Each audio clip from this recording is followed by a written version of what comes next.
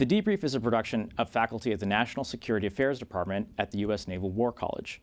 The views presented here are those of the speakers and do not represent the positions of the Department of Defense or any of its components.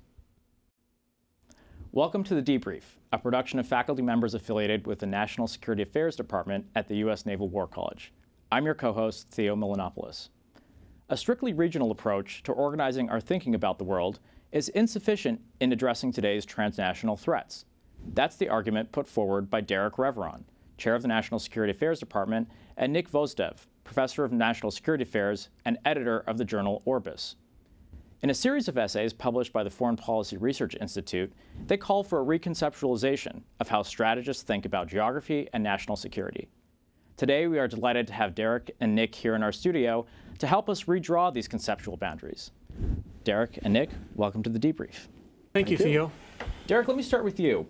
You and Nick have called for a cognitive refresh in the way strategists think about geography and national security. Why is a new approach needed? I think in one word, seems. We recognize that current Department of Defense boundaries along the Unified Command Plan is very limited, not only for the U.S., but we also recognize that adversaries work within the themes. And I think, to paraphrase Tip O'Neill, what we're really asking for people is to think globally but act locally.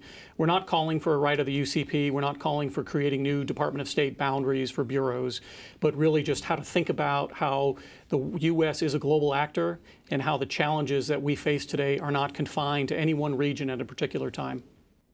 In your essay, you argue strategists should rethink security challenges as spanning 3 transoceanic regions. Now, Nick, where do you draw these boundaries, and why take a transoceanic approach instead of a land-based approach? Most human beings live within an hour of an ocean. Most of the major interconnections between countries and regions occur over the maritime domain. And part of the problem with the earlier approach of focusing on the UCPs is it neglected how people in different parts of the world connect across those boundaries, so that someone who is in Kenya is more likely to be connected to India and Indonesia than perhaps with Nigeria or Morocco, even though they're all on the African continent. So the idea of thinking about transoceanic regions is looking at people, how they actually connect, rather than imposing a bureaucratic line that may not get at the real sets of political, economic, and security issues. So the connecting frames are really a transatlantic region, a trans-Indian region, and a trans-Pacific region that are reorienting the way that we're thinking about the globe. That is correct. And it also gets us to think about ways in which different parts of the world connect, so that thinking about Peru, not just simply as a Latin American country, but as a country that is part of the Pacific, that has ties with the Philippines, with China, and with Australia, allows us to see a lot more potential for advancing U.S. interests around the world.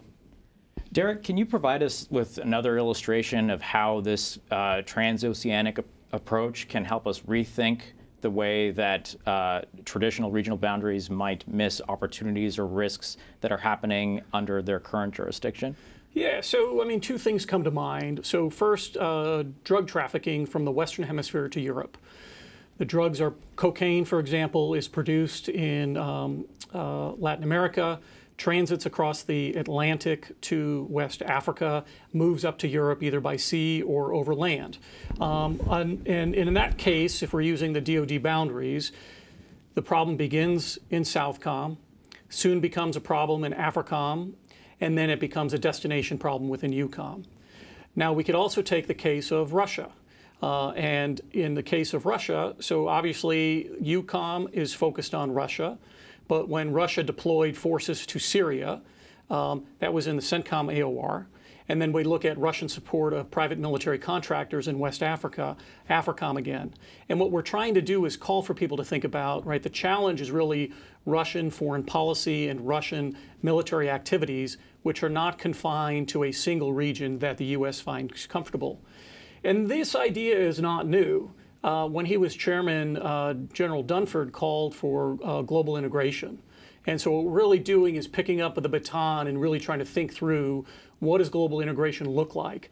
It's not that the combatant command boundaries disappear, but combatant commands, country teams at embassies need to be more aware of how their issue is probably not their issue alone, and to reach out horizontally across the U.S. government and then with partners and allies to address these challenges.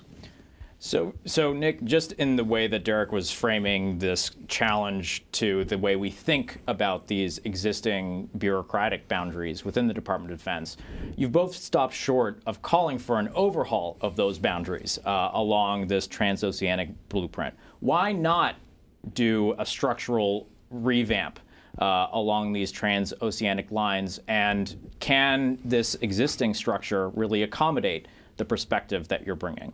We need to avoid jumping from the frying pan into the fire. And as Derek opened with, the question is, so much gets lost in the seams. So simply creating new structures runs the risk of creating new seams among the three transoceanic regions.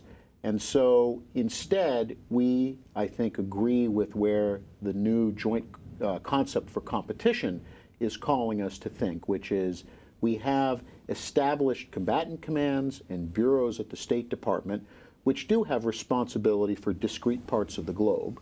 We have the functional commands and the functional bureaus at the State Department, which think about integrating issues. And the transoceanic concept allows you to bring those two together really so that you don't lose issues in the handoff. Because I think when you look at many of the setbacks that have faced U.S. national security in the past 20 years, it's not due to a lack of imagination or a lack of awareness. It was due to a question of who had jurisdiction, who had responsibility. And I think what we can do is we can take the transoceanic format and we can use it as a basis to create overarching frameworks that bring together different parts of the U.S. national security establishment. We've seen this in the National Security Council with essentially the creation of an overarching Pacific Superdirectorate. We're seeing it with the Biden's administration's announcement of the Atlantic Pact, which reconceives of the Atlantic area, North and South Atlantic, combining NORTHCOM, EUCOM, AFRICOM, and SOUTHCOM, and creating a framework which will force that integration together, will force that communication. And what we will hope from that is that we will get better national security outcomes. Now, Derek, one of the boundaries that you've talked about breaking down as well is another conceptual one, which is the one that separates the study of international affairs from the study of the domestic political system that generates foreign policy decisions. Why is it important for national security professionals to understand both sides of that coin? Yeah, without getting into like the boring disciplinary boundaries within political science, which really create these differences. And the old adage is, right, politics stops at the water's edge. First, that's not true. Second, we've seen, this administration and the previous one talk about building a foreign policy for the middle class and connecting domestic politics and foreign policy. Our goal, across the college is to make people or help people to become better strategic thinkers. And we have a basic way to do that. Understand the national interests, understand the challenges to those interests, and then develop options to think through how do we achieve those interests. That's a good basic understanding. What that leaves out is I think, a more comprehensive view of how foreign policy is actually made. And so there's a classic understanding that we'll discuss in the course, three basic levels to understanding policy. The first is sort of the nation state level, the country. The United States does something. That's great and usually useful for many ways to approach a problem. And certainly that's where interests are grounded, is thinking about the country. But it ignores two important other levels.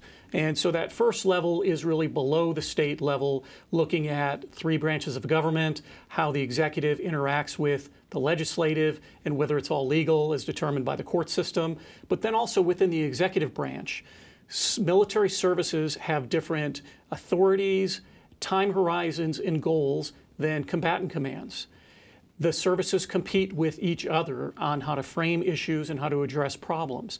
The combatant commands compete with each other for resources. The similar things are happening across the U.S. government. And then the final level is the individuals.